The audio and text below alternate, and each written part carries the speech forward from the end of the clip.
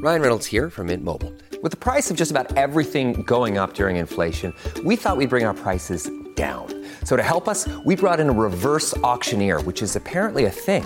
Mint Mobile Unlimited Premium Wireless. How to get 30, 30, bit to get 30, bit to get 20, 20, 20, bit to get 20, 20, bit to get 15, 15, 15, 15, just $15 a month? Sold! Give it a try at mintmobile.com/switch. $45 up front for 3 months plus taxes and fees. Promo rate for new customers for limited time. Unlimited more than 40 gigabytes per month. Slows full terms at mintmobile.com.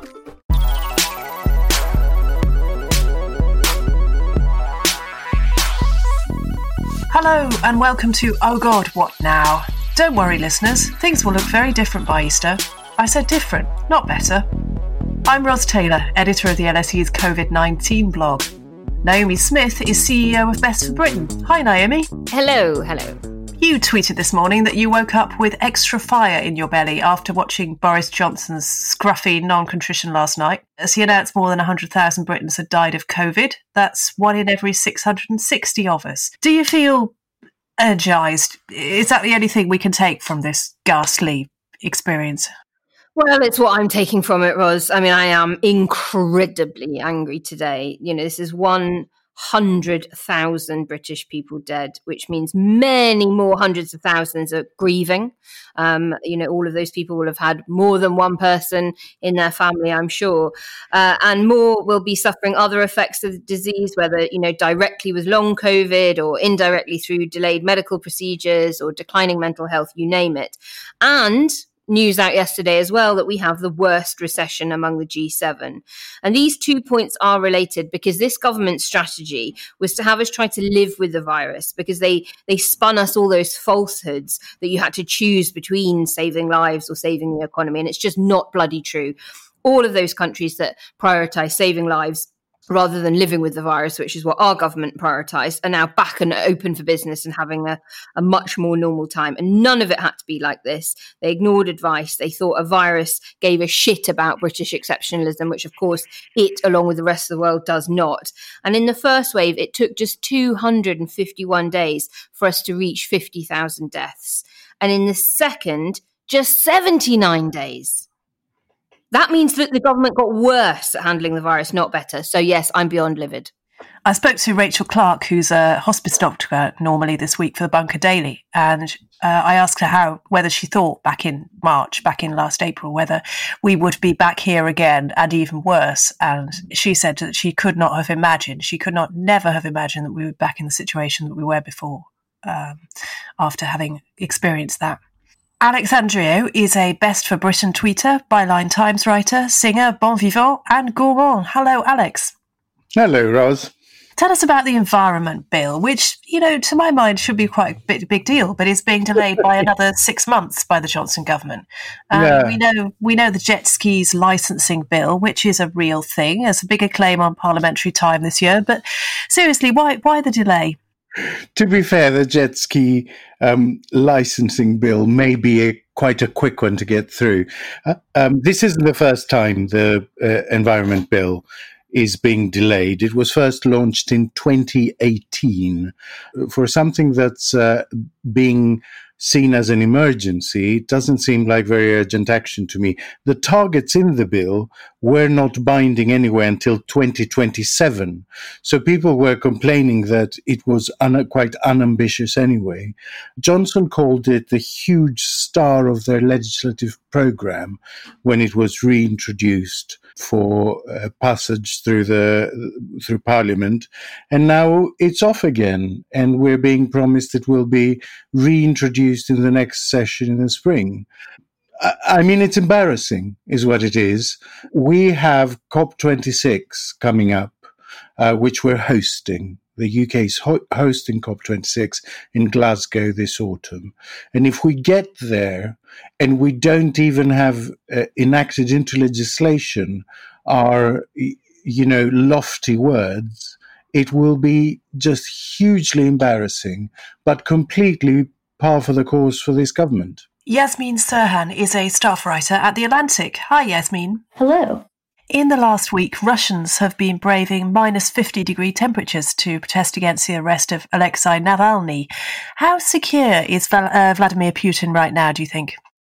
I'd say pretty secure in that I don't necessarily think anyone is suggesting that this marks Putin's imminent decline.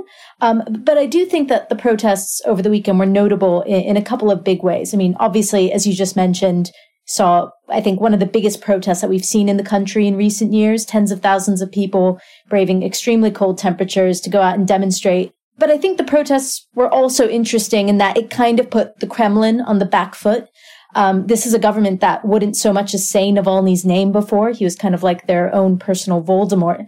And now they're being put in a position where they have to flatly deny the corruption allegations that he's made. Chief among them that Putin owns a secret, or I should say Putin allegedly owns a secret $1 billion palace on the Black Sea, complete with a wine cellar, a movie theater, and an $850 toilet brush. Things you wish you had in lockdown. Does he actually use this toilet brush? Because, you'd presume. Oh gosh, yeah. No, it's too pristine for that. I wouldn't if I had one. But yeah, I mean, I think so. I mean, obviously Navalny, obviously because of the recent attempted assassination of him with Novichok. I think his stature has certainly risen in Russia and around the world, but I think he's also kind of emerged as something of an opposition figure for Russians to rally behind, and I think that's for people who are concerned with corruption, but I also think it's for Russians who are concerned with kind of more quotidian issues like standards of living and the economy and the handling of the pandemic. What I thought was really interesting was that, from what I saw from commentators and analysts, is that one of the main aims of these protests was to basically get Navalny a smaller sentence. But I'd be interested to see, if these protests continue to next weekend and the weekend after, whether those demands grow with it. I did notice that Russia eased lockdown today slightly. So that may or may not have anything to do with his desire to turn around public opinion. On the show this week, as the EU warns it could restrict exports of the AstraZeneca and Pfizer-BioNTech vaccines unless the manufacturers fulfill their contracts, and that means to non-EU countries like Britain, are we looking at the first real post-Brexit row between Britain and Brussels, or are partisan voices here just trying to make it look that way? Plus, we want to get loaded and have a good time when the falling R rate and pressures on the NHS allow it, obviously. But will our relationship with alcohol be the same again after the double blow of dry January and shuttered pubs? And in the extra bit, exclusively for Patreon backers, we talk sex, representation, politics and poppers in the new Russell T Davies AIDS drama, It's a Sin, which evokes gay life in London in the 1980s so powerfully we can almost smell the dry ice. More than 100,000 people in Britain are now dead of a virus that most of them had never heard of a year ago. In fact, it was just announced today that another 1,725 people have died. That's the second highest daily total since the start of the pandemic.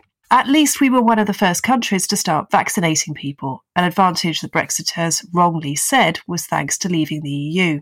Now there are emerging tensions over delays to supplies, with calls for some of the Oxford AstraZeneca jabs to be diverted to the EU from the UK so the bloc gets a fair share. There's clearly a huge amount of frustration in the EU about the relatively slow pace of the rollout there. We've given 10.5 doses per 100 people. The EU has an average of only 2.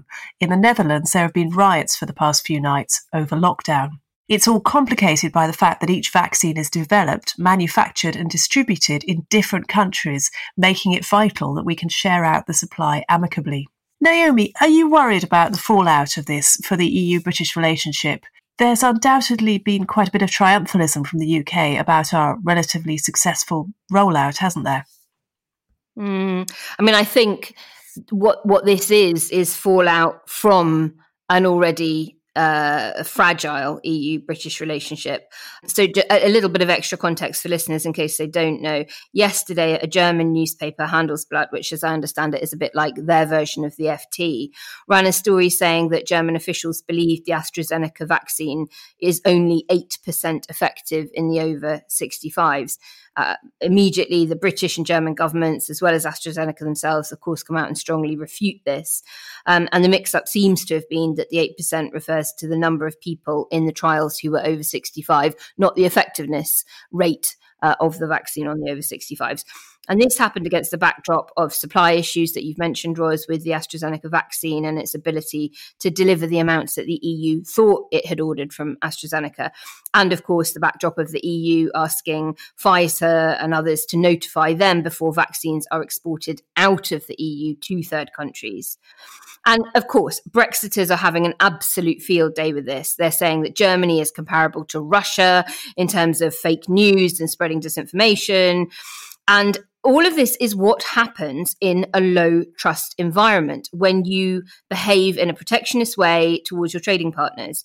And this is Britain's fault because we have threatened to break international law. We have shown scant regard for international protocols. We have behaved poorly towards EU nationals living in the UK.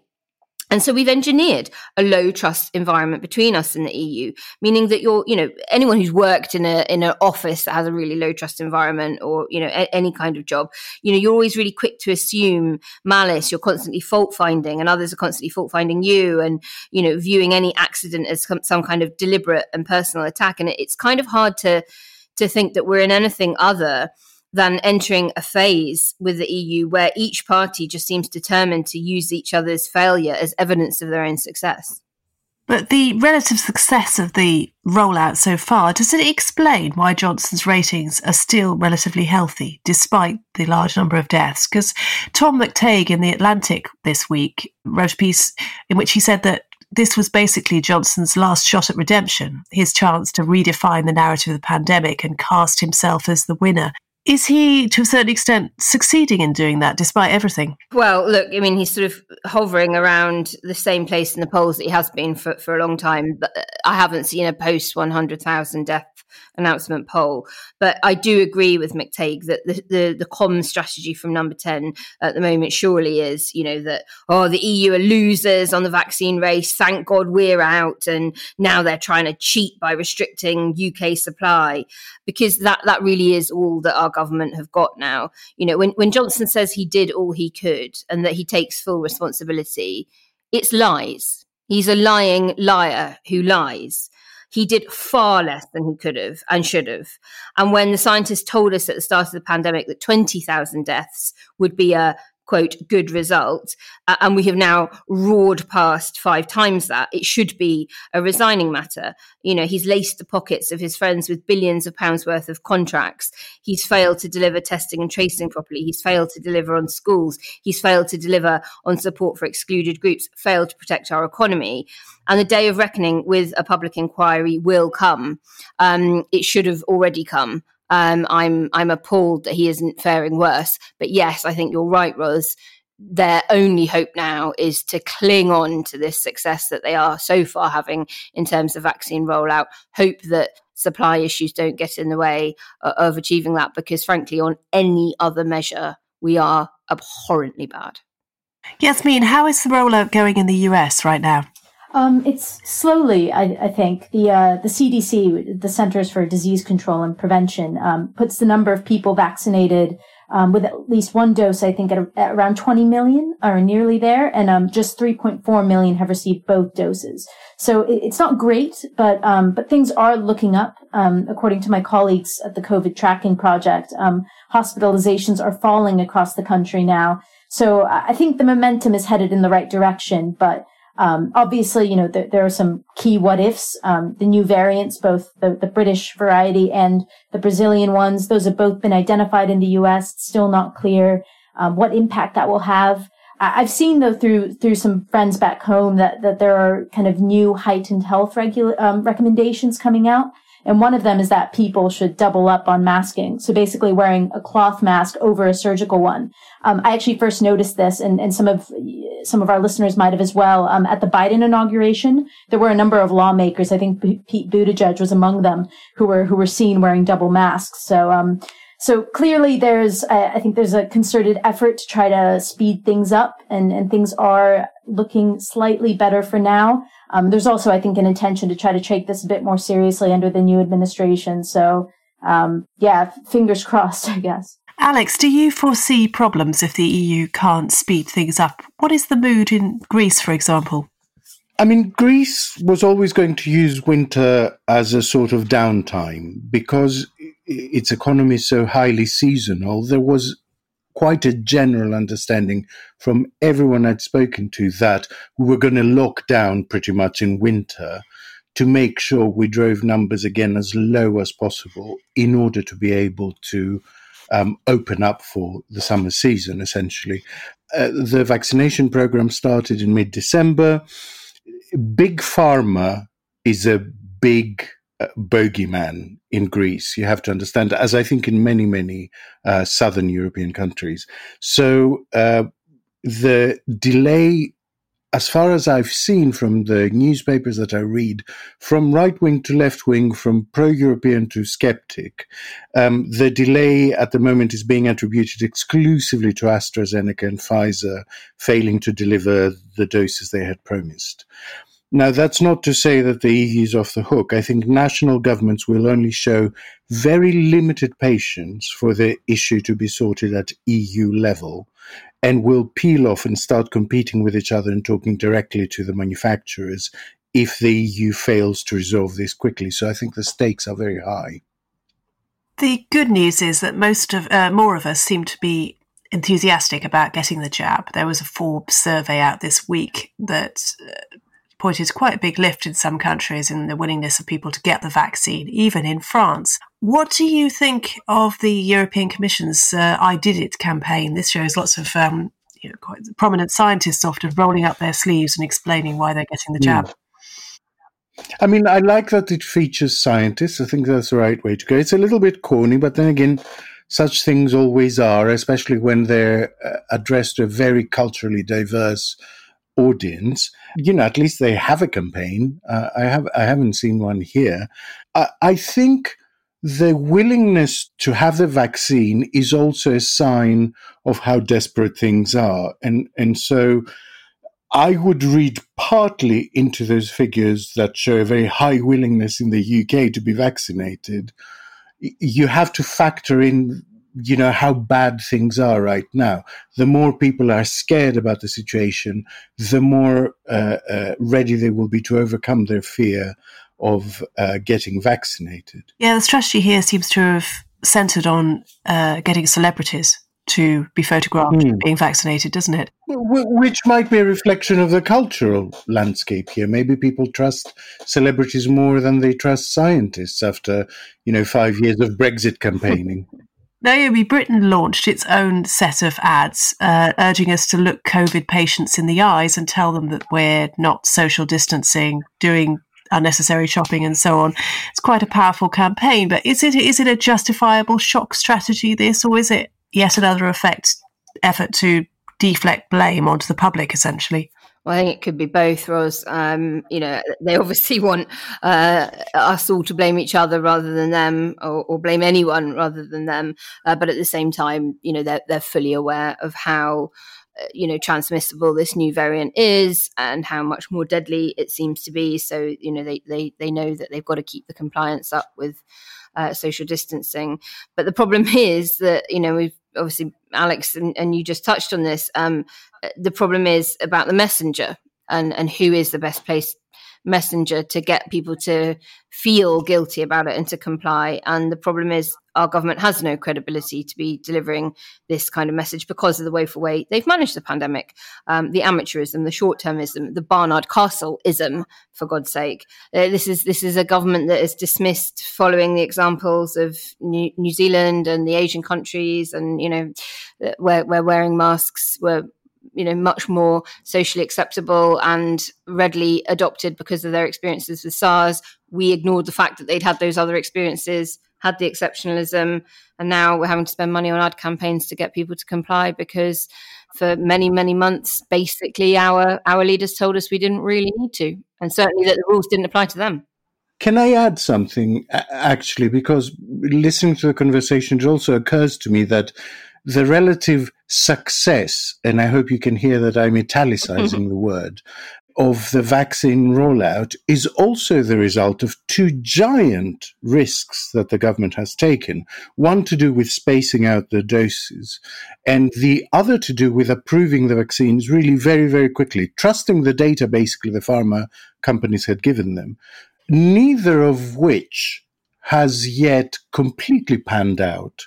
So let's put a little bit of a break on showering the government with praise on its vaccine rollout quite yet. Yasmin, some of my colleagues at the LSE have come out very strongly against the idea of vaccine passports, basically where you have to prove that you've had the vaccine before you can travel abroad, whether for a holiday or anything else. But the Saga Holiday Company has already said they'll demand proof of a jab.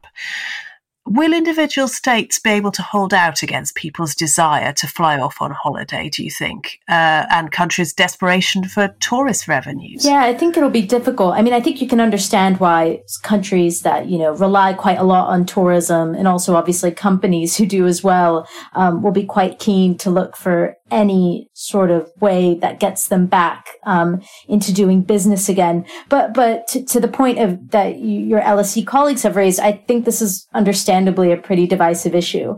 I mean, say you're someone who doesn't want the vaccine, then you might feel like you're being unfairly persecuted. But even if we want to just put the anti-vaxxers aside for a second, say generationally, younger people who haven't had the jab might resent grandma for going on holiday before them. I mean, one would hope that's not the case, but, you could certainly see an instance where younger people feel like they've been unfairly disadvantaged relative to older people who've been prioritized. And you also have to remember, too, that, vaccine distribution isn't happening evenly. I believe only one of the world's 29 poorest countries, it's Guinea, has actually started vaccinating people. So wealthier countries have completely dominated the number of available doses so far, some having enough doses to inoculate their population several times over. So if we were to create vaccine passports, we would also be creating a world in which travel would effectively be reserved for people from the wealthiest countries. That said, though, I do have an Israeli family friend who was recently vaccinated, and he was given a green passport via the country's Ministry of Health, which I think affords him freedoms like traveling abroad without having to isolate and going to the movies and normal things like that. So I can understand the appeal for that sort of thing. And I wouldn't be surprised if we saw some countries trying to implement that sort of thing. But I could think on an international level, it could create a lot of problems. And on the flip side, we might see countries which are so desperate for tourism that they end up offering a sort of nothing required, no holds barred type destination, even at the cost of human life, because tourism is so important to their economy. So what are the prospects, do you think, for us having the remotest chance of going to spend the summer on Mykonos at the moment? Alex? Well, look, I mean, things may have eased off by the summer. If there's one thing that can be said with absolute confidence about this government, is that it changes its mind easily and often. But again, I find it interesting how British people have the propensity to think of tourism as something that is a consumable to them without thinking at all about inward tourism, which is a huge industry for this country, on which thousands of businesses depend, and which will be hit by a sort of inbound quarantine harder than anything else. So even after we begin to be able to open, restaurants, cafes, bars, clubs, if you're talking about restaurants, cafes, bars, clubs that are in tourist spots, unless you open the borders for inbound tourism, you will never see the demand, the volume that these places require, which tend to also be very high rent, that they need to break even and make a profit. And this constant thinking of tourism as something that I do when I fly off for 2 weeks in the summer, we need to rebalance the conversation and look at tourism as something that millions of people do when they come here to be tourists. Yasmin, this week the New York Times wrote about why minority groups are sometimes reluctant to get the jab, which is a problem over here in the UK as well. What's the new US government doing to reassure them? Yeah, actually, that the New York Times piece was actually focusing on Britain. Though I would hope at least that a similar initiative would be taking place in the US as well. But yeah, basically, I mean, what we know from the pandemic, of course, in our experience, is that this is a virus that disproportionately, in terms of both infection rates and death, affects minority groups. But polling has also shown that minority groups are among those with the highest levels of hesitancy when it comes to getting a vaccine. So it looks like the government is trying to invest more in basically trying to assuage those concerns, and fact checking a lot of the misinformation that's out there. I know one thing that I've heard is that, kind of concerns over the fact that, for Muslim communities, that there are, bits of pork, in the vaccine. Obviously that's been debunked. So yeah, I mean, I think it's a great initiative, and one that hopefully governments around the world will be doing, because, just as important in a vaccine rollout to, say, building the centers and getting people in is making sure that people feel safe and explaining why they believe it to be safe, why they've gone about the approval process the way that they have done, as Alex just mentioned. I think these are all really important things in making people feel more sure about getting it. Do we think it's okay for companies to make vaccination obligatory? I mean, I personally don't have a problem with this. So the boss of Pimlico Plumbers, for example, has said he won't let anyone come and fix your boiler unless they've had the jab. But do you think there are any problems with that, potentially? I think that is an enormously big question that probably deserves a kind of Moral Maze style podcast all to itself. But on balance, as a liberal, I'd say that the harm principle comes into play, and that it's okay. And other societies have considered it much more than we have in Britain. And, in some countries, children aren't allowed to attend, public, as in, government state schools, if they've not had the MMR, for instance. However, I think the danger here is that it could be a bit of a distraction from the other measures. So what we still don't really know, but there is some evidence to suggest, is whether once you've had the vaccine, you can still transmit it to other people, whether you contract it, but it just doesn't make you ill because you've had the vaccine, but you can actually still pass it on to somebody else. And so I would be much more comfortable with somebody coming to fit my boiler if they were wearing a mask and other PPE, than I would necessarily them flashing me a Pfizer card to show me that they'd had their vaccine.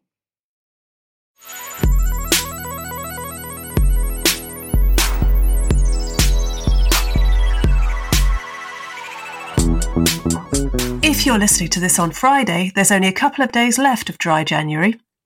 I gave up on the idea of this when schools closed again, but having tried a pricey botanical gin substitute this week, I have to admire the chutzpah of British drinks manufacturers. There's no doubt that even those of us who barely had time to go into a hostelry over the past decade are now missing the pub.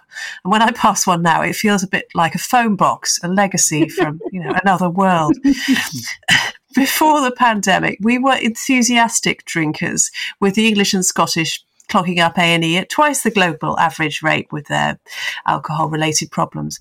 But what are we drinking now behind closed doors? And are all those takeout delivery drivers really carrying pizza boxes? Naomi, you've done dry January. How is it? How was it? I only did it inadvertently, by the way, so I don't know how this route. I need to scotch. How can you do it inadvertently? Because, so I didn't sort of say, right, I'm going to have an entire month off booze or anything like that. I am not an advocate of dry January. Fine if people want to do it, but not for me, and I wouldn't recommend it. But my partner has long COVID and can't drink at the moment, and I don't like drinking on my own. So I had been drinking when we were still allowed to go out and meet other people, and for me, it's a very social thing. I'm not very likely to sit and drink on my own. That said, I did have a whiskey the other night because I'd had an incredibly stressful day, but just the one. So yeah, I think there are many less dangerous substances than alcohol, including most illegal drugs, that probably should be legalized and regulated, but I've not touched any of those either during lockdown. Have you found any acceptable substitutes for booze? Can you give us any tips? Bubble baths, lots of other nice, enjoyable, relaxing activities. Oh, I don't think I'd enjoy drinking a whole bubble bath. No, Alex will tell me off because of the water consumption. Because in Greece, where they have a water shortage, unlike here, you don't take baths. I suppose if you bathed in Prosecco, that would be something quite good, isn't it? I mean, you couldn't afford champagne, but maybe on a really, really, really good day, you could almost afford Prosecco. It's all English sparkling wine now, dear. Oh, God, yeah. Yasmin, have you done dry January? Is it a thing in America? I hadn't heard of it before I moved here, so I'm going to go with no, but I could be wrong. As for whether I've done it, God, no. I say that despite the fact that I don't actually really recall having that much to drink this month. I would probably never participate in dry January just because it's my birthday month, and I just feel like that's mean. So, I've never had the pleasure. Belated happy birthday or happy birthday imminently. Oh, thank you. I had a nice cheeky can of beer to celebrate, so it was good.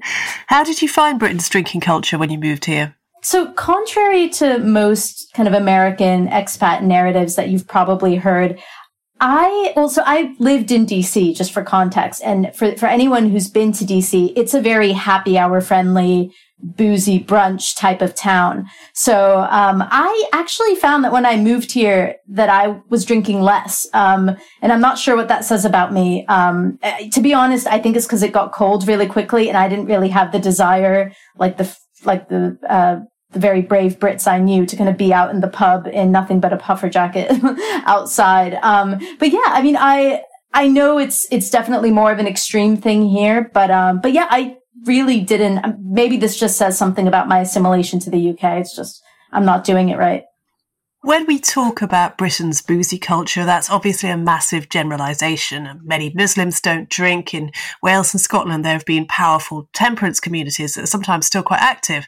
Younger people also drink less than their parents did, even during the pandemic, apparently. Alex, it's very hard to know how the pandemic has changed people's private behaviour, but reports from universities suggest that some students coped with the horror show of last term by taking drugs in quantity. I mean, students have always taken drugs, but are we seeing changes in the way they do that? I think we are seeing all sorts of changes, but I don't think they will become clear and ingrained until this thing is over. I mean, to me, dry January always felt quite weird because it indicated 11 pretty wet months.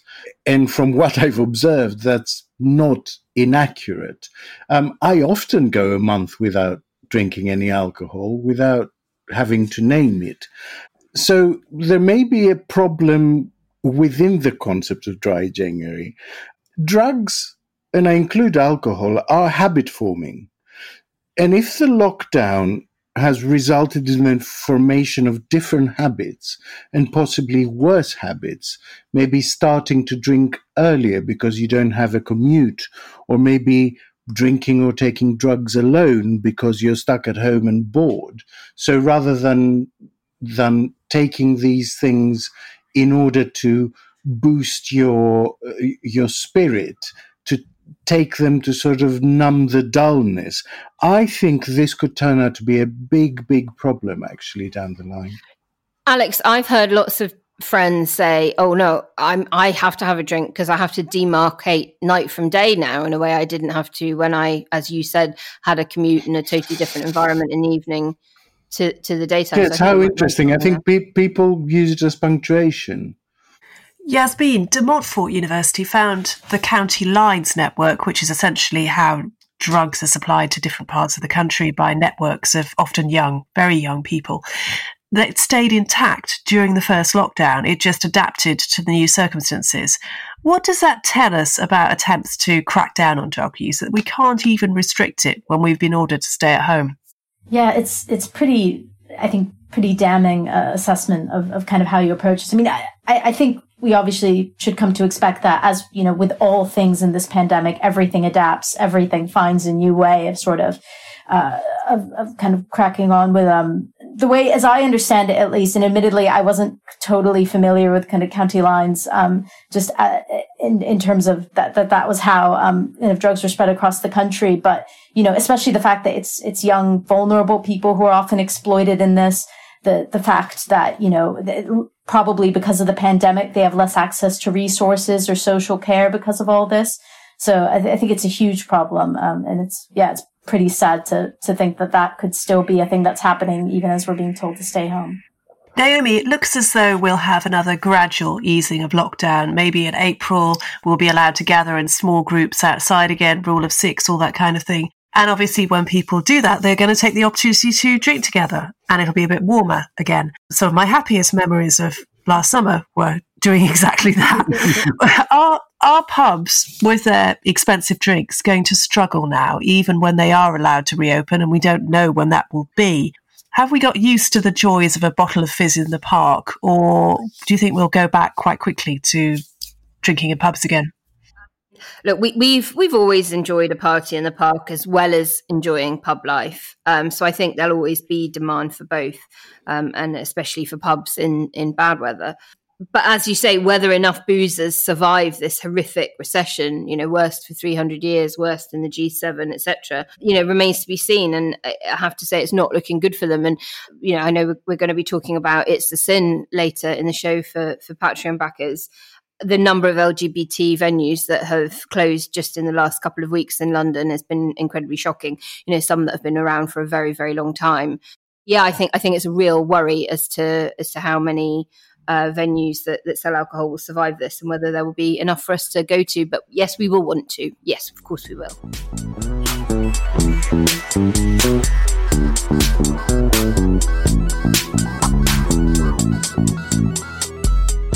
Now it's time for Overrated, Underrated, where we choose the political Marmite of the day. Alex Andreou, what are your choices? Okay, so for overrated, I'm going to go for the Daily Telegraph. I know it's not hugely overrated in our circles, but I think it's still overrated in conservative circles. I mean, it's difficult to imagine that there was a time not very long ago when this newspaper was considered a newspaper of record. Seeing the craven filth it pumps out now, the daily Boris Johnson prostate exam that it delivers, it really is very, very difficult to I'm so fathom. Sorry if anyone was eating while listening to this. To fathom what's happened to this once great newspaper. It used to be the newspaper that I would read if I wanted to get a sort of sane version of what the other side politically were thinking. You can now predict pretty much their take on any issue. This week has been particularly bad. I mean, it really has been a bin fire. Underrated, I'm going to go for the Mirror. And that's because I think that Pippa Crerar is possibly the most talented political journalist working in the UK at the moment. I did a long read for Byline in which I had to watch all the conferences on COVID, all the presses on COVID that had been for a period of 3 months. And consistently, the question Pippa Crerar asked of Boris Johnson or whatever minister was doing it turned out to be the big issue the month after. She really has an extraordinary radar, and her correspondence from Downing Street, I think, is second to none. It has been an amazing feature in the last 10, 15 years. I think people don't necessarily realise the way that women have risen to the top in political journalism in a way that it was virtually impossible to do because of, I don't know, perceptions. And if you had a family, it was basically impossible to do that job. But gradually, about 10, 15 years ago, things started to change. And there are now, very senior women like Laura Kuenssberg and so on, and Anushka Asthana, who are right at the top of the profession. And that never used to be the case. Yeah, I agree. When's Beth Rigby allowed back on Sky? I think 6 months, they said, so that's probably another 4 to go, I'm afraid. Beth Rigby is exceptionally good. I think people sort of a rung below Laura Kuenssberg. I think Vicky Young is very good, for instance.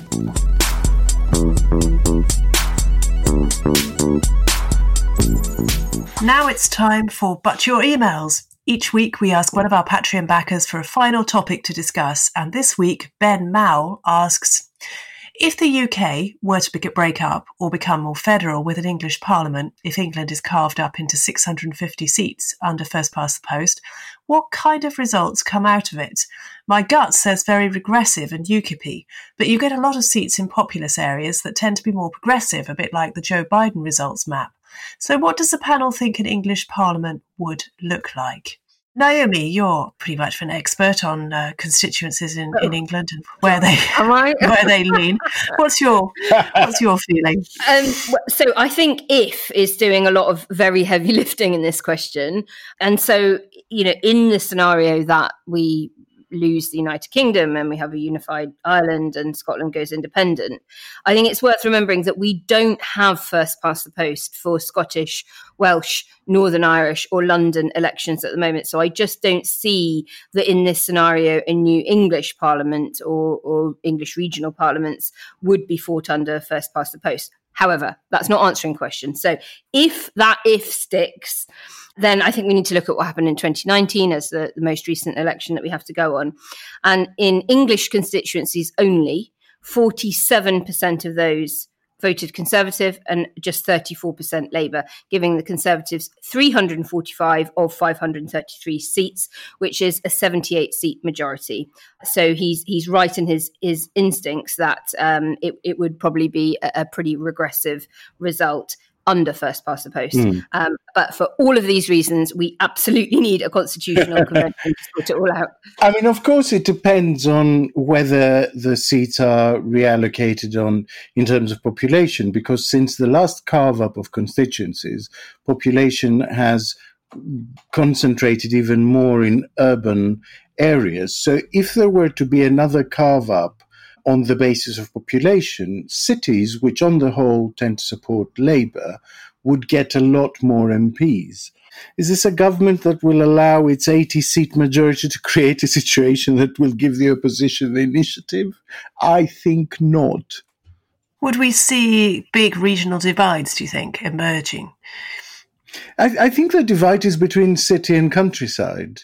And I think you see the same divide, going from elections in 3-4 countries that I'm relatively familiar with. You see the same divide going on in France, you see the same divide going on in Norway, same divide going on in Greece, same divide going on in the States. There is a big, big difference between how cities vote and how outside cities vote. And I think that's the real divide that's been created over the last decade. I noticed this week that the Lib Dems have fallen even further in the polls. And you're now getting to a dynamic where the Greens are regularly doing a lot better than the Lib Dems. And I'm wondering whether you could get places like Brighton, Bristol, the Southwest, where they really become almost regional strongholds for the Greens under a situation like that. Yes, but probably not while first past the post still held. Yes, the Greens are regularly now polling just ahead of the Liberal Democrats. I fully anticipate them to keep that position and grow it ahead of the Lib Dems, unless the Lib Dems do something pretty radical. But they're sort of on the 6-7% with the Lib Dems on the 5-6%, sort of jockeying around similar levels to each other at the moment. And we just know that our corrupted, bastardized first past the post system distorts outcomes and votes do not equal seats. So you're right; those are already their target areas as a party outside of Brighton. Where they're strongest, Bristol in particular. I'm sort of not surprised. Every time Ed Davey pops up in Prime Minister's questions, I genuinely have this internal monologue where I go, "Oh God, he's leader of the Lib Dems now." I forget between each time I see him that he exists. It's partly because politics is essentially suspended in its normal form, isn't it? I mean, we don't actually hear that much from Keir Starmer either. Yes, that's true. But he's not the most sparkling personality. Well, Ben, I mean, should this happen, obviously, should this English federal parliament become a reality, then this will be a whole new focus for campaigning for us, where we have to make sure it's not first past the post. And, we have to go for STV or one of the other systems. I can see our listeners getting well behind that campaign.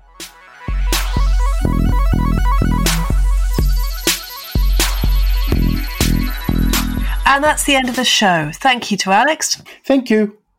Yasmin. Thank you. And Naomi. Thanks very much. And thanks to you for listening. We read all of your tweets about how the podcast has helped you during lockdown, and we read them all. If you want to help us out further, you can leave us a review on your podcast player of choice. We love reading those as well. The nice ones, anyway. Now, it's time for our theme song, Demon is a Monster by Corner Shop, and a thanks to our latest Patreon backers.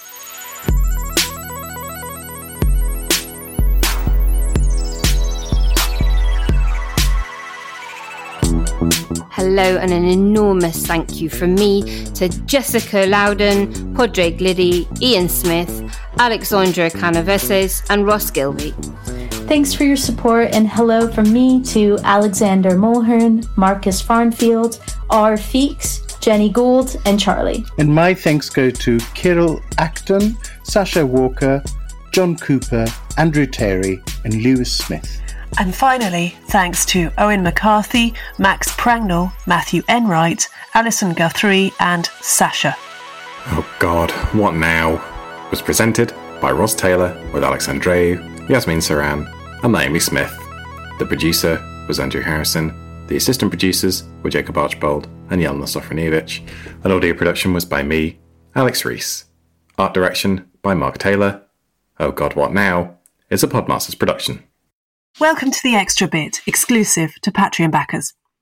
This week we're talking about It's a Sin, the new Russell T Davies series about gay London in the 1980s and the AIDS crisis, currently running on Channel 4.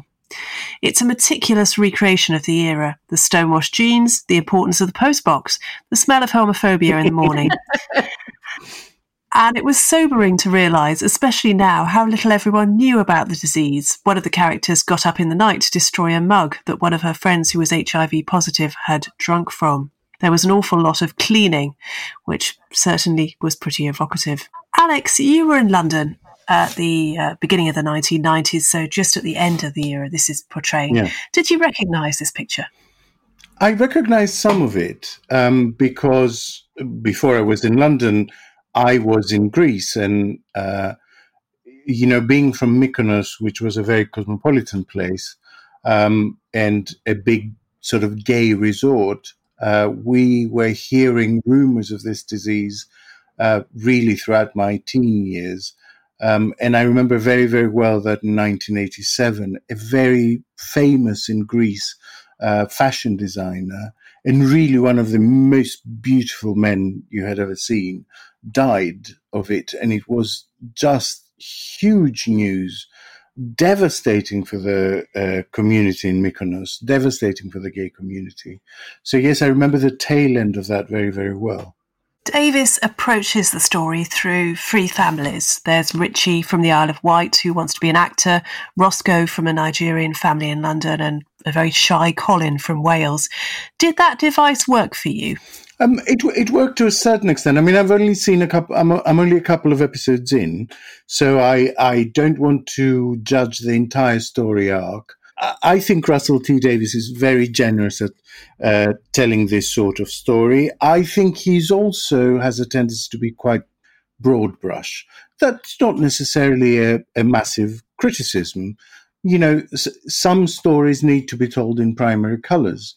And so, yes, there's a little bit of me that balked at the sort of stereotypes that were dealt with, but many other things, rung so incredibly true, which don't exist in today's LGBTQ plus scene. For instance, the idea of mentoring. That was a taster of the extended edition of this week's podcast. If you'd like a little bit more Oh God, What Now every week, without ads and a day early, then sign up to back us on Patreon for as little as £2 a month. You'll be helping the podcast and we'll appreciate it enormously. Thanks for listening. See you next week.